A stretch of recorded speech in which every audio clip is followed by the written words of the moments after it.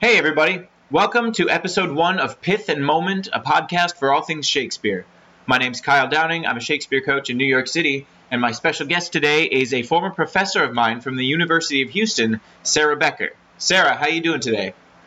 I'm good. Thanks for inviting me on. Of course, it's going to be awesome. I just wanted to start off by letting you tell us a little bit about yourself, your work. Sure. I work as a voice and text person and a teacher and sometimes a director. This summer I worked at Illinois Shakespeare Festival, and I'm glad you invited me on because this spring I'm vocal coaching Hamlet at Oregon Shakespeare, and you said you wanted to talk about Hamlet. That's awesome. I did not know that little tidbit of information. That's super exciting. Yeah, I'm really excited about it because I think for a lot of people it's the Shakespeare play, and I've only ever worked on it in little tiny pieces and seen it and listened to it, so I've never had the luxury of 11 weeks of being in a rehearsal hall with great people taking a deep dive. So I guess on the subject of that deep dive, what do you think are the biggest challenges of working with Hamlet?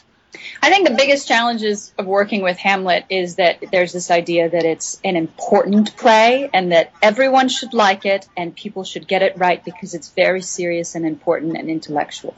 I think you just sort of inherit a lot of kind of cultural weight when you talk about Hamlet. And really, if you're a good actor and you're doing your good actor work, you come to every play with a list of questions. And so I feel like the first step to working on Hamlet is kind of taking away the mugs and the T-shirts and the gift shop-ness around it and just going, all right, what's going on here? It's kind of cool. I read something similar that Adrian Lester said about when he played Hamlet and he worked with the play, and it was just about him, like, looking at all of his idols that had played it over the years, and then, like, trying to pick things he liked and recreate it. But then what happened when he got into rehearsal was that there's so much to tackle that he said he just had to start from scratch and work as him, and that's what made his performance successful overall, is that he just worked from scratch. Yeah, it was funny. I was listening to Matt Schwader give a talk to some APT people when they were doing it at American Players Theater. And he said, Hamlet, where were you guys when I was working on Bertram and All's Well That Ends Well? Well, on the subject of working more on Hamlet, I guess I just wanted to get your opinion on a couple of key scenes in the play. And, because obviously it is such a monumental play that we all look at particular scenes in the play as like maybe turning points for Hamlet. And I guess I wanted to start with the ghost of Hamlet. When his father comes in. And I should preface all this by saying I'm not in the rehearsal hall with it yet. I'm just starting my work on it. So I'm trying to start rehearsal with the most sophisticated questions as possible. So some of the answers to your questions might be, I know, right? That's hard. Well, I guess obviously we have that monologue at the end of the scene, right? Mm-hmm. Where after Hamlet's dad, appears as a ghost and says all these things about how he's been tortured in this world between heaven and earth. What do you think, I guess, is Hamlet's turning point in the scene? Like, where do you think he finally stops believing it's a devil and maybe starts believing it's his father? I think that it takes a while. I mean, that's why he ends up doing that play for Claudius, is because he's still not sure. And that to me is really human. Everybody says, oh, Hamlet's problem is that he's indecisive. If someone told me to kill someone, it would take me some time, and that doesn't make me indecisive. I think that makes me human. So I don't think he has a turning point where he's like, all right, I'm on action. I think he's still in figuring it out. I think something really interesting happens to him when he's off on the boat with Rosencrantz and Guildenstern, because then when he comes back and he's with the gravedigger, he seems kind of different than before. Sure. I think he has a lot of, I think he has a series of turning points in the play. And seeing his dad as a ghost is just one of them. I was reading a really interesting article where they said Hamlet's making his dad into be this idol, this amazing man. It's kind of interesting because if you look at the history of it, it seems like Hamlet's dad was away for a lot of his childhood. Mm-hmm. So what's that about? It's also interesting to think that, like, I mean, this is one of very few roles in the canon that we have evidence that Shakespeare played. And is there, like, I guess in theory, is there a possibility that Shakespeare knew he was going to play this role and wrote certain things around himself as a person or as a former actor, I guess? I don't know. It's interesting to think, did Shakespeare think he was a good actor or a bad actor? Yeah. I just finished working on Richard II this summer, and he played this one role and people say he played this one role in Richard II where this person is sentenced to move to a country where he doesn't speak the language anymore. And he has this beautiful speech about to not be able to speak language anymore would be the worst thing you could do to someone. So to write Hamlet that has some of the best imagery and best arguments. Sure. I can see where someone might make that jump. As far as the To Get Thee to a Nunnery scene, like, we know this is just, there's a lot of confusion about, or not confusion, but like difference in productions on, you know, whether Polonius and Claudius are listening from the beginning, whether Hamlet knows they're listening from the beginning, and if he doesn't know from the beginning, where he finds out in the scene. Like, is he feigning a bunch of madness to like, for their benefit, or does he discover that they're there halfway through? I guess, what are some successful ways that you've seen this done? Oh, gosh. What are some successful ways that I've seen that scene done? I've heard people make good arguments for a lot of the different things that you've listed there. Mm-hmm. And it's really funny because I'll tell you, I had this shift in my head as I was kind of coming up as an actor and as a Shakespeare person. It seems like when you're first starting, everyone's about be specific, be specific, be specific. And then I remember someone saying, well, where's the room for contradiction and complexity? And I got so pissed. Like, what? You're changing the rules. And I think that's why there are so many books written about Hamlet, is because it's got this built-in contradiction and complexity and mystery around it. Now, that's not to say that as an actor you come in, you're like, mystery, let's see what happens tonight. Right. But that there's a lot of room within it and a lot of engagement with it to get to something that is great. It doesn't kind of lay it all out for you. Cool. Well, we also, the "Oh, what a rogue and peasant slave am I" speech, you know, one of Hamlet's more famous soliloquies. We have all these soliloquies that give us a lot of insight into Hamlet and, you know, some exposition, but also some personality traits, some, you know, inner goals, whatever. But "Oh, what a rogue and peasant slave am I" seems to be a really big defining one, and one where he makes a lot of decisions.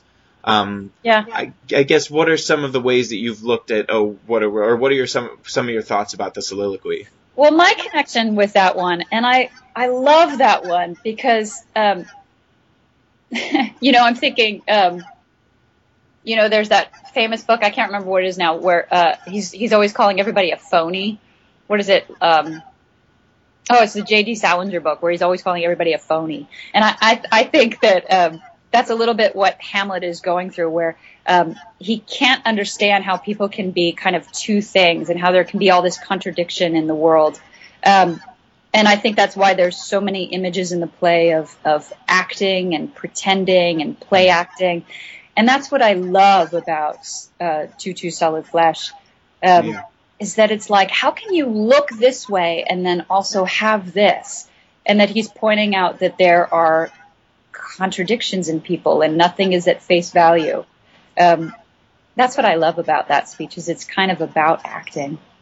You know, it's funny you mention that because as an actor who does want to play Hamlet someday, I've looked at Hamlet in depth a lot, and Mm-hmm. he has this line in the middle. I can't remember exactly the text, but he starts talking about, oh, this is most brave. Here I must, like a whore, unpack my heart with words.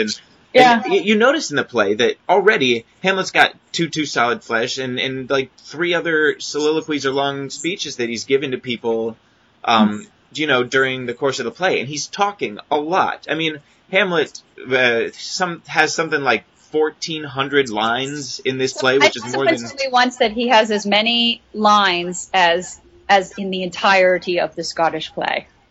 Wow. Yeah, I didn't know that. That's pretty crazy. I knew it was close to the Comedy of Errors, but shoot. Yeah, he's a talkative one. And obviously it's a character thing. It gives us insight into, his personality and whatever, but also at a certain point as a human being, when you're talking a lot, you realize that you're talking a lot. And I wonder if that's like a turning point in the middle of the play where he thinks back to how much he just talks about things and then decides to thrust himself into action, and what kind of epiphany that is for him as a character, that he talks a lot. Well, I think he talks a lot because he gets it. He gets it more than other people around him. One thing that, for me, I think is a turning point is just that line about let be in Act 5, where he's seen that there's all these contradictions, and he's seen that the world is a complicated place, and there's a sense where I'm just going to let it go. So for me, it's not I'm done with talking, more than okay, I'm able to point out all these contradictions, and I'm able to see things as they really are. Now am I able to accept things as they really are? Cool. We've already talked about Hamlet a lot then, I guess, but to dig a little deeper into the analysis of the character and his overall journey, we were talking before we started recording about how there are so many different essays written on Hamlet that you could fill 10,000 libraries with them, and people would be sick of them after the first shelf. But I guess what do you think is the most challenging aspect of working with the character of Hamlet, as an actor, from an actor standpoint? I think going as an actor, you have to remember that nothing written on the page really comes to fruition until it meets you as a living, breathing human person. So that it doesn't feel like Hamlet is some sacred jacket that you put on, but that you and Hamlet will meet, and then it will be unique because you are unique. And that's the job of it. It's not looking at all those books on the library and saying, yes, sacred books, I will honor you, and I will get everyone's interpretation in, and I will have spent time with every footnote. That there's just so much weight around it, but it doesn't become an experience until it's you speaking it. I heard an awesome analogy once, and maybe this is more common than I realized, but they were talking about the skeleton of Hamlet, and how there is a very specific skeleton of Hamlet because there's a lot of stuff that you have to take into account when you're creating the character, but ultimately the reason it's been done so many different wildly successful ways is because of the muscles and flesh that so many talented actors have put around it. So, yeah, the fact that we're still doing it and people are still writing books about it is that it continues to hit us where we live as modern people, And I'm interested in different things in the play now than I was when I first read it. So there's always more to mine. And that should be a good thing instead of oh man, there's always more to mine on this thing. Right. Speaking of more to mine, Claudius is also one of the more complex characters I feel in the canon. Maybe that's my own personal opinion, but I know you and I have similar feelings about the word villain and how, like, maybe no character's really 100% a villain. And I know we've talked about Claudius in that respect before. So what do you think? Is Claudius a villain? Is he a villain? You know, I think if you cut his speech where he's praying and grappling with forgiveness, then he's a villain. But if you keep that in there, I feel for the guy. Honestly, that's one of my favorite speeches, is that speech. Yeah, I learned about it in college from a pretty cool teacher. Yeah, no, and I know what you mean because, you know, up through the whole play, you see him kind of like trying to take control of Hamlet or you know, keep things under wraps or keep things under his domain. And we know from the beginning, almost from the beginning, that he killed Hamlet's father. But then when you have this speech, you see, A, how much he wanted the crown, and B, how worried he is.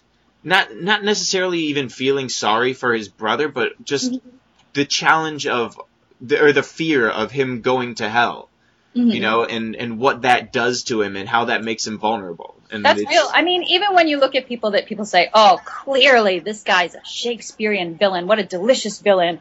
Richard III, his stuff with his mom, I feel sorry for him. Yep. Iago, his stuff with his wife, and his stuff with Othello, I feel sorry for him a little bit. I think Shakespeare is too good a writer to give us a pure villain. And you know what? If you took Laertes aside and you say, who's the villain of this play? Laertes would say, Hamlet is the villain of this play. Yeah, that's a good point. Yeah. Well, on the opposite side of the coin, I guess, do you think Ophelia is a victim? Oh, you know what? I haven't met an actress who's comfortable with that. Yeah. Man, I get angry for the way that the men in that play treat her, but I think you can't play Ophelia if you just think that she's a victim. It just makes her inactive. I just think it's not possible. Yeah, it's interesting because, I mean, so many bad things do happen around her. But it's also like nobody's intentionally hurting her either. So it's hard to, I mean, she's a victim of circumstance, but she's not like a victim of crime, if that makes sense. Yes. And the people who are victimizing her, I think they're doing it in either she deserves it or I'm just trying to protect her type of way. Yeah, definitely. So there's some serious mistreatment around her. Well, now that we've talked... She's a tricky one. She's definitely a tricky one. You know, our good friend Susie, who played Ophelia immediately after graduation at American Shakespeare Center, she always used to do a lot of Ophelia material throughout school, and the way she did it was always, there was just so many big things around her that were overwhelming. Jack Young used to talk about the classic, like, ingenue, everything in the world is happening to me, like everything is bigger than me and I don't quite know how to handle it. And I genuinely always liked the way Susie did that. Wow, I must be an ingenue then. I know a lot of ingenues then, because the world does feel like a big place that sometimes does things to me. But, you know, when she comes to her dad and she says Hamlet was acting strange, she's trying to be active. She's trying to fix things. She's trying to operate in the way she was told that the world operates. And that's a pretty active thing. Yeah, definitely. You had asked me what some of the traps are in this play, and I think some of the traps are Ophelia is a victim and Hamlet is suicidal. And both of those things are just dead ends. Yep. They're dead ends. And it's really funny, too. I mean, speaking on the subject of ingenues, I love it, like the first day of Shakespeare class, there's no lie. Every year there is one woman, if not more than one, who comes up to me and says, I want you to know that I really hate Juliet. It's like, okay, that's awesome. And it's because they have in their mind this picture of Juliet is a victim, which is some kind of cultural thing that they've observed. But once they get inside of that story, they realized, oh my God, Juliet is incredibly active, and Ophelia has to find her ways to fight for her big win. Well, and it's funny, I think, the way you put it before about how Ophelia sort of is like, this is the way the world works, and this is what I have to do, this is what my duty is. Mm-hmm. It's interesting to look at Juliet as a contrast and think, well, this is what kind of my duty is, but this is how I'm going to go against it to get what I want. And then we have on, like, even further on the spectrum, we have Rosalind, who's like, well, yeah, this is duty and whatever, but I'm going to do my own thing. Mm-hmm. And it's interesting to see it as kind of like a spectrum now that you point that out. Yeah, but they're all. The thing that I think makes Shakespeare as a great writer is it's not one person fighting with some people around them. They're plays in which everybody's got to fight. People say Rosencrantz and Guildenstern are these sort of comical guys who are doing kind of a mean thing. But, go talk to my son, find out what's wrong with him. I really want to know. Does that make them evil that they're doing that? I mean, if I got a call saying, go talk to Kyle and then let me know how he's doing, I would absolutely do it if I was concerned about you.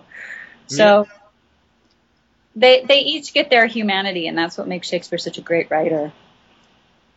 Well, now we've talked about the characters a little bit. We may as well talk about auditioning for the play and using material from the play to audition for other things. What do you sort of recommend that actors do in preparing for an audition for this play? Okay. Well, I will say that I haven't heard of very many Hamlet auditions for the role of Hamlet. I think if you are a young man, or, sometimes these days a woman, and you're working at a classical theater, you're probably auditioning for the role of Hamlet without knowing it. Because a lot of... I've heard the prevailing wisdom is you don't cast a Hamlet, you grow a Hamlet. And I've heard the same thing for Romeo, and I've heard the same thing for Juliet. So if you're a young classical actor out there, you're auditioning for Hamlet, which I think also means that in your spare time, you should be working on Hamlet. Yeah. You should be working on the speeches that you someday want to play, even if you don't have that deadline of an audition coming up. So yeah. It's interesting because now that I think about it, nobody, like, anytime somebody's casting Hamlet, there's always, a little sign there that says the role of Hamlet is cast, but we will be, seeing people for potential understudies. And, I guess Hamlet's the kind of character that you build a cast around rather than trying to seek out and mix with another group of people. Yeah, and I get it because it's a lot to put on someone who you don't know. It's just a lot, and you want to know far in advance, and you want to kind of have the skill set already at the ready. Cool. I have picked out a couple of quick monologues from the play. I just wanted to talk about the monologue "Oh, that this too solid flesh," which we sort of touched on a little bit earlier. Mm-hmm. But it's Hamlet's first big soliloquy. So, like, what do you look at when, I guess, you're looking at this speech? Like, what does it say about Hamlet as a character, and how does it fit in the context of the play? Well, I think that these soliloquies are so famous, and they're often very famous for their first lines. So that they seem to sort of exist in space. So if you're going to work on it, I would really cook that moment before for yourself and be really specific about where exactly you are in the play, so you don't sort of play the action of to Hamlet, Be really specific about how that thing starts. And it's interesting because, it starts with an ekphonesis, right? Mm-hmm. And there are... Right, one of our favorite words. Right. But one of the things, and for those who are listening who aren't familiar with the term ekphonesis, that's when Shakespeare puts a big giant O in the middle of the text. It's a very complicated word for a very simple sound. Yeah.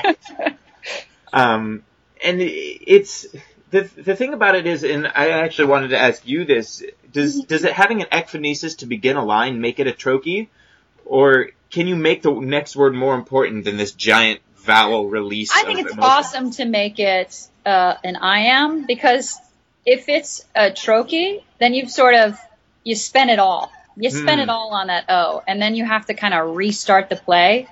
But I think it's like, oh, would you believe this guy? That it's more of a launch. And when you look at someone like Hamlet, who's extremely verbal, finding the places where he's simple or he doesn't have complicated words is amazing. It sets it a little in relief. So, to be or not to be. I'm a complicated guy. I'm going to put it in simple terms. Or even, too solid flesh. When you start with an O, you give yourself a problem. I can't quite put it into words yet.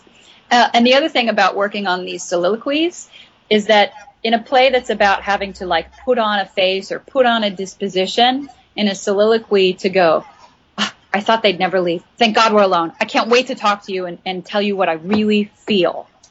That's another way to kind of launch yourself into these.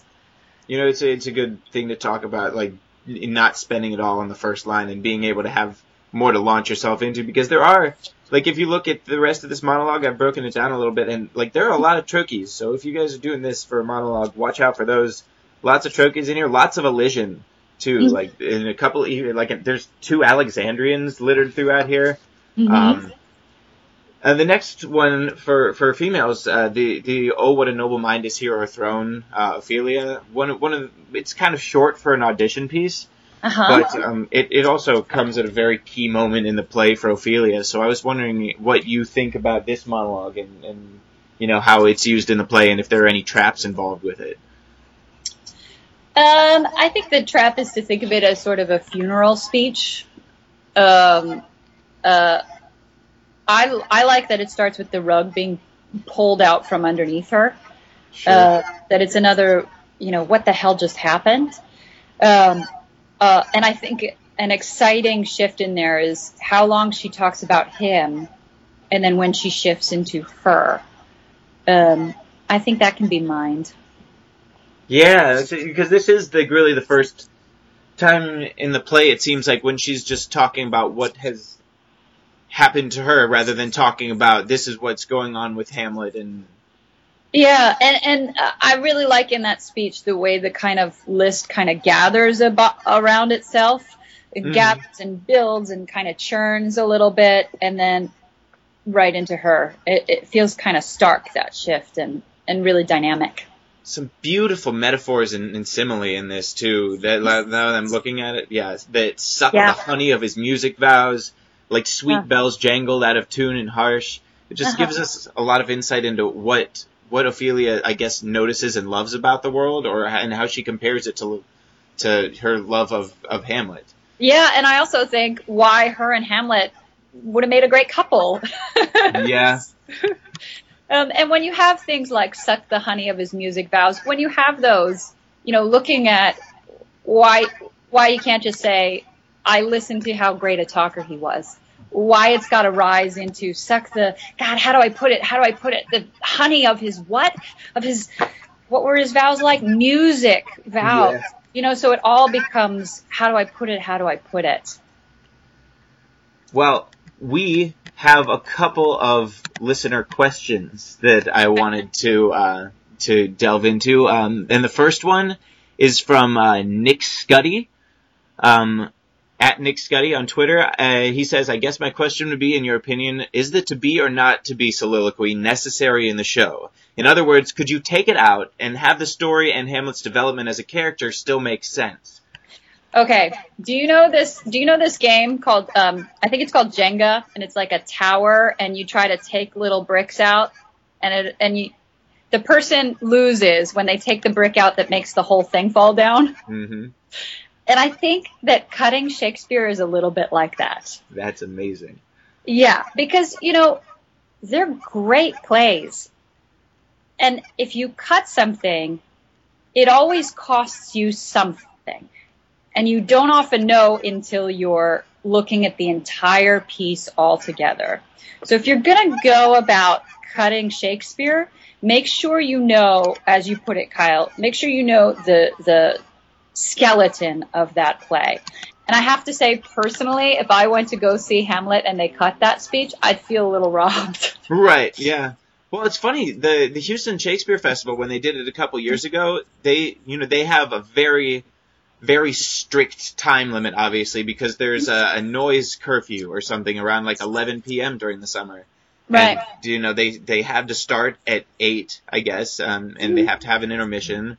Mm-hmm. So their issue was they had to choose between two things, and eventually they had to cut the speech to the players because it was just one of those things that they felt like the play could do without. But it's also, you don't think about it as an actor, but when these when the dramaturgs are cutting things, you're taking moments out that either may be secretly referenced later, or maybe an actor emotionally connects to later, and it's you are taking out a foundation for something, and it's yeah. And what voice and speech people usually say is what they'll cut is the poetry, and what they'll leave is the plot.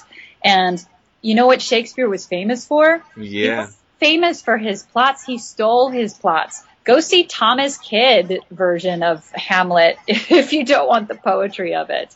But, I get it. You have to cut something. And, I've been hired to help people before to make cuts. And any cut you make creates it into the story that you want to tell, or your version of the story, right? It reflects a viewpoint that you have of the shape of the whole thing. So one person's cut is not going to work for somebody else. And it's partially about actors saying, I need that to have this little piece in there.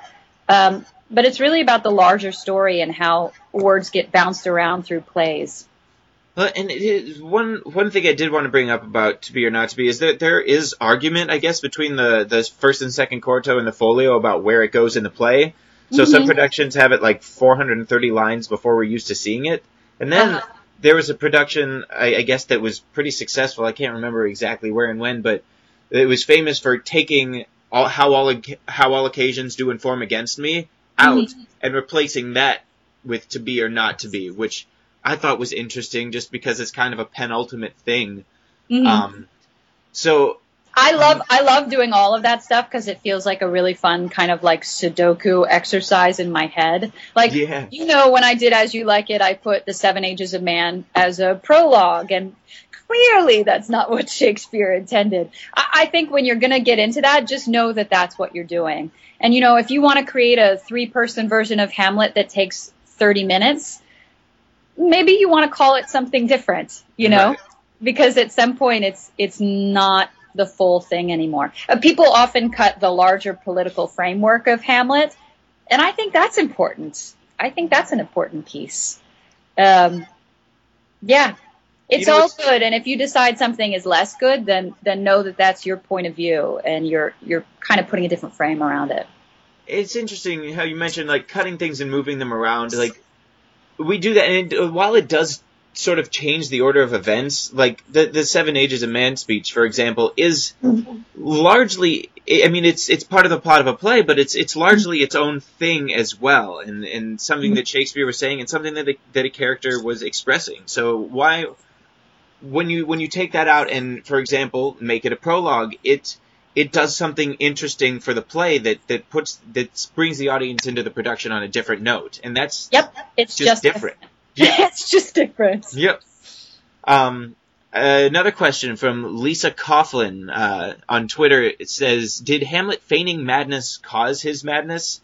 Self-fulfilling prophecy, or was it the other way around? And I don't really know how to get into this question, because the real underlying question here, it seems to be, is Hamlet ever really mad in the first place? And how do you define madness? Like, has anybody ever asked you that? Like, what do you think, is Hamlet crazy? Is Hamlet mad throughout the play? And where does that happen? I don't know. When I think about that, I think about when you hear these stories of people going into movie theaters and shooting people, and they're like, oh, it was a crazy person. Well, yes. At the end when there's that big sword fight, is he crazy? Yeah, he killed someone that was hiding in a room that was random. calling something crazy or madness, I think, is just a way to sort of like put it aside and put it at a distance. Yeah. Not really examine it. So I think if you're going to say, oh, he's crazy, just make sure that you're still doing your good sort of human work as an actor in this thing. I would say if you're going to go down that road, don't let Hamlet think he's crazy too, or you're going to do the Looney Tunes version of the whole thing.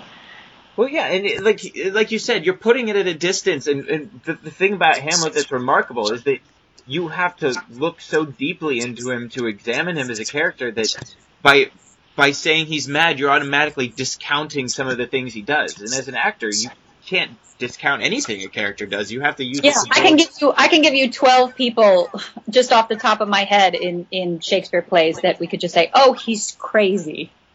Oh, he's crazy.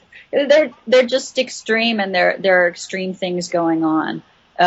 So, yeah, I think maybe, but if you were to ask Hamlet in that production, I would hope he wouldn't say that, oh, I'm just crazy now. So I guess the answer we have to that question is there's maybe Hamlet is feigning madness for a certain purpose, but neither of us really believe that it causes him to go to really yeah. snap. You know, I think that thing about the fall of a sparrow, that seems really clear to me. Yeah. The stuff with the gravedigger, that seems really clear to me. Really clean and really on point. Well, and yeah, that's another thing. You're right. Hamlet is always breaking everything down and analyzing it and trying to look at the world in a way that maybe not every human being looks at the world. And that the whole gravedigger scene and Alas, Poor York, like seeing his friend and examining, famously examining the skull or whatever, and looking at it for what it is and being like, this is, this was a person, and analyzing it in that way. That it doesn't seem like a character who's lost his marbles. No, and he acts differently with different people. Ampersand Artists Theater asks us, how can we make any sense of Ophelia's mad scene? So I guess while we were on the subject of being mad, somebody else asked a similar question, but we know the scene that they're talking about, right? Where she comes in and she's singing. Yeah, I guess. How can we make sense of that? What has happened to Ophelia to that point? What has happened? Yeah, I mean, we know what happened. I guess what I'm asking is, how can we make sense? How can an actor in particular make sense of what's going through her at that moment? My friend Leah Kearney played it at the Guthrie, and she had this beautiful idea, and I saw that production. It was gorgeous.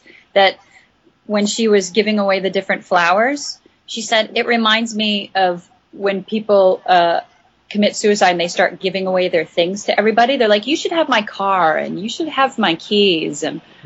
And so she walked around and she was giving things away to people, and it wasn't flowers. She handed someone her hairbrush, and she's like, here's this flower.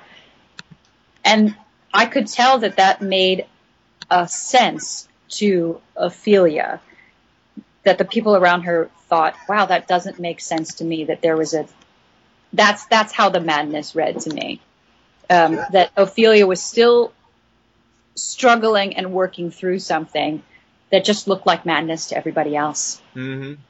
And I think, how do we make sense of Ophelia's madness as an actor?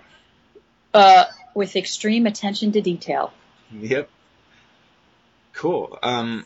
We also have, from Robert H. Robert H. asks kind of a fun question. If Hamlet were a personality disorder, aside from depression, what would it be and why? And to have a little fun with this, I've pulled up a list of personality disorders, so I'm just going to go through them real quick because we're running out of time. Can you imagine if you were the psychologist and you were sent in to analyze Hamlet and he's waiting in your office? Like, you should have studied up, you should be ready, because he will make mincemeat out of you. He will see it coming. He'll know everything you're up to. I just can imagine, like, the political cartoon now, like Freud walking out of the office with, like, his brain short circuiting and, like, questioning his life, and all of a sudden. Yeah. So we have antisocial. Nah, not so sure about that one. Oh, he loves seeing his friends. avoidant. Yeah, doesn't really avoid much in this play. Dependent. I mean, there's some things with, like, you know, his mother a little bit, but I wouldn't classify him as dependent. What do you think? No, I don't think so. Histrionic. Oh, yeah, he likes to make a scene. Yeah, a little bit. Multiple personality disorder. He's able to play different roles with people. That's true. There we go. I don't think he loses himself in those roles, though, so he's probably not strictly that. We have narcissistic personality disorder. I would have a hard time making a case for that one. Obsessive compulsive. What do you think? I'm trying to think of any moment in the play where he has to get something specifically right. He just sort of goes at something like full tilt with grit, and I don't know. I don't think he's worried about neat and tidiness and you know, washing his hands 7 times or whatever. I don't have a case for it. No, I think he sees that the world is complex. So I feel like obsessive compulsive is, no, the world makes sense if I touch this thing 7 times before I leave. So. Yeah, it's simplifying it. Paranoid? Paranoid? Oh, you know, I love it that he says, I'm not sure if this ghost that I've seen is the devil or a real thing. And if you were paranoid, I think he would fully believe it was the real thing. Yeah, you're right. I mean, he is like, when he says, swear, no, seriously, you guys, promise. He's a little paranoid about those guys on the watch, you know, letting all his secrets out. The last one on the list is schizoid personality disorder, which I'd never heard of until just now. Apparently it means a long-standing pattern of detachment from social relationships. Nope. No. So, I guess our answer is histrionic? Was that it? Was that the one that we were like, oh, I guess that's... Well, I mean, he's got a sense of the theatrical. Yep. There we go. But he's able to drop it. He's in command of it, so... But we were talking about, oh, what a rogue and peasant slave am I, and, you know, I mean, seeing my classmate Crash Buis do that monologue a number of times, there were moments where he unlocked something pretty histrionic, because Crash is a pretty, like, intense guy. He's got a lot of heart to him, and him doing this monologue definitely has some histrionic quality to it. So let's just... Hey, so the answer is histrionic personality disorder. That's what we came up with. Yikes. And the very last one, since we run out of time, is sort of one that caught me off guard. Aaron Duard, sorry if I mispronounced your name, Aaron, on Twitter, says, I have been told that they say the owl was a baker's daughter refers to Ophelia's belief that she is pregnant. Thoughts? And just, I did a little introductory research to this question for the show, because I had no idea. And it does appear to be a reference to a folktale in which Jesus comes and asks a baker's daughter for bread, and she denies him, and so he turns her into an owl, which obviously this is a folktale and not the Bible, because that doesn't really sound like something Jesus would do. But you know, some scholars have tried hard to examine it, and Philip Edwards, who works for the Arden, says, yeah, well, she's making a reference to something that's transformative. And this is a point in the play where she has emotionally transformed from somebody who has been happy with Hamlet to somebody who's all of a sudden, like, wrecked. Harold Jenkins of New Cambridge Shakespeare makes a reference to virginity, as though, like, and I'm not exactly sure what it means, but I assume it's something along the lines of, she has been transformed from one thing into another because she's lost her virginity. And G.R. Hibbert of Oxford Shakespeare quotes something completely different about a reference to baker's daughters and other such poor whores. So I'd have a hard time finding anything about being pregnant unless she does say, like, Lord knows we know what we are, but we know not what we may be. I don't know. So what do you think? I think people have done it successfully either way. Sometimes people say, is she pregnant? And sometimes people just go, have they slept together? My gut instinct my gut at this point, and I could easily be swayed, is that they haven't had sex because I think Hamlet is so turned off by the sexuality of his mom. And usually in these plays, characters have opposites.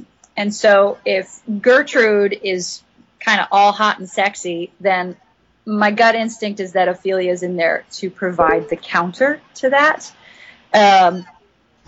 But, you know, there's an old theater joke where there was a talk back and someone in the audience said, have Hamlet and Ophelia slept together? And this old actor in the cast said, yeah, during tech week. I love that joke. So who knows? You know, I think it's a big play, and I'm willing to entertain the idea that both have worked. Yeah, and that's another thing we have to say is that, you know, with however many hundreds of productions of Hamlet open every year, we can't say any one definitive thing about it. It's more about the individual dramaturgs and the actors and the directors of the performance. But this is just us talking about our gut instincts. So yeah, and you know what? I do think that there are certain things in this play that don't work. You know, I think there's some things that you, not in the writing of it, but I think there are some things you can do to Hamlet to take it so far from Hamlet that it's not Hamlet anymore. But I don't think that this is one of them. I think this is something that each production kind of has to answer for itself. So there you have it. Go do Hamlet. Go find a way to answer each individual question you have for yourself and make it your own. And keep doing it, you know? Over and over again until the day you die. Play Hamlet when you're young, play Claudius when you're middle-aged, and play Polonius when you're old. And then write a book about it. Ophelia when you're young, and Gertrude when you're older. Huge library. Yes, add your little opinion to the giant library of Hamlet text. Because you know what? Why don't we need another one? We could always use another one. Well, Kyle, I'm so glad that we have solved all the mysteries of the play of Hamlet and just ironed out all its complexities. And now no one needs to read any other books about Hamlet. You're welcome, world. We solved it. I want to thank you again, Sarah, for coming on and you know talking about Hamlet with me. And I just want to let everybody know if you want more free tips, hints, and material suggestions from all 37 of Shakespeare's plays, you can find me on Twitter at NYShakesGuy, Instagram at NYShakesGuy, Facebook NYShakesGuy, or you can subscribe to my YouTube channel, Kyle Downing, _NYShakesGuy. Thanks for listening, and keep up the hard work on your bard work. And we're good. That was more than 15 minutes, right? Yes, that was. I got carried. I'm so sorry. That's okay. No, I'm fine. I'm open all day. I just don't know if are you gonna trim it or are you gonna keep the whole thing? Oh no, I mean I'll keep it. I'll absolutely keep the whole thing. You know, when you get in, I don't know. What would I cut out? You know, I mean, what Jenga block would I be able to pull without making the whole thing topple all at once?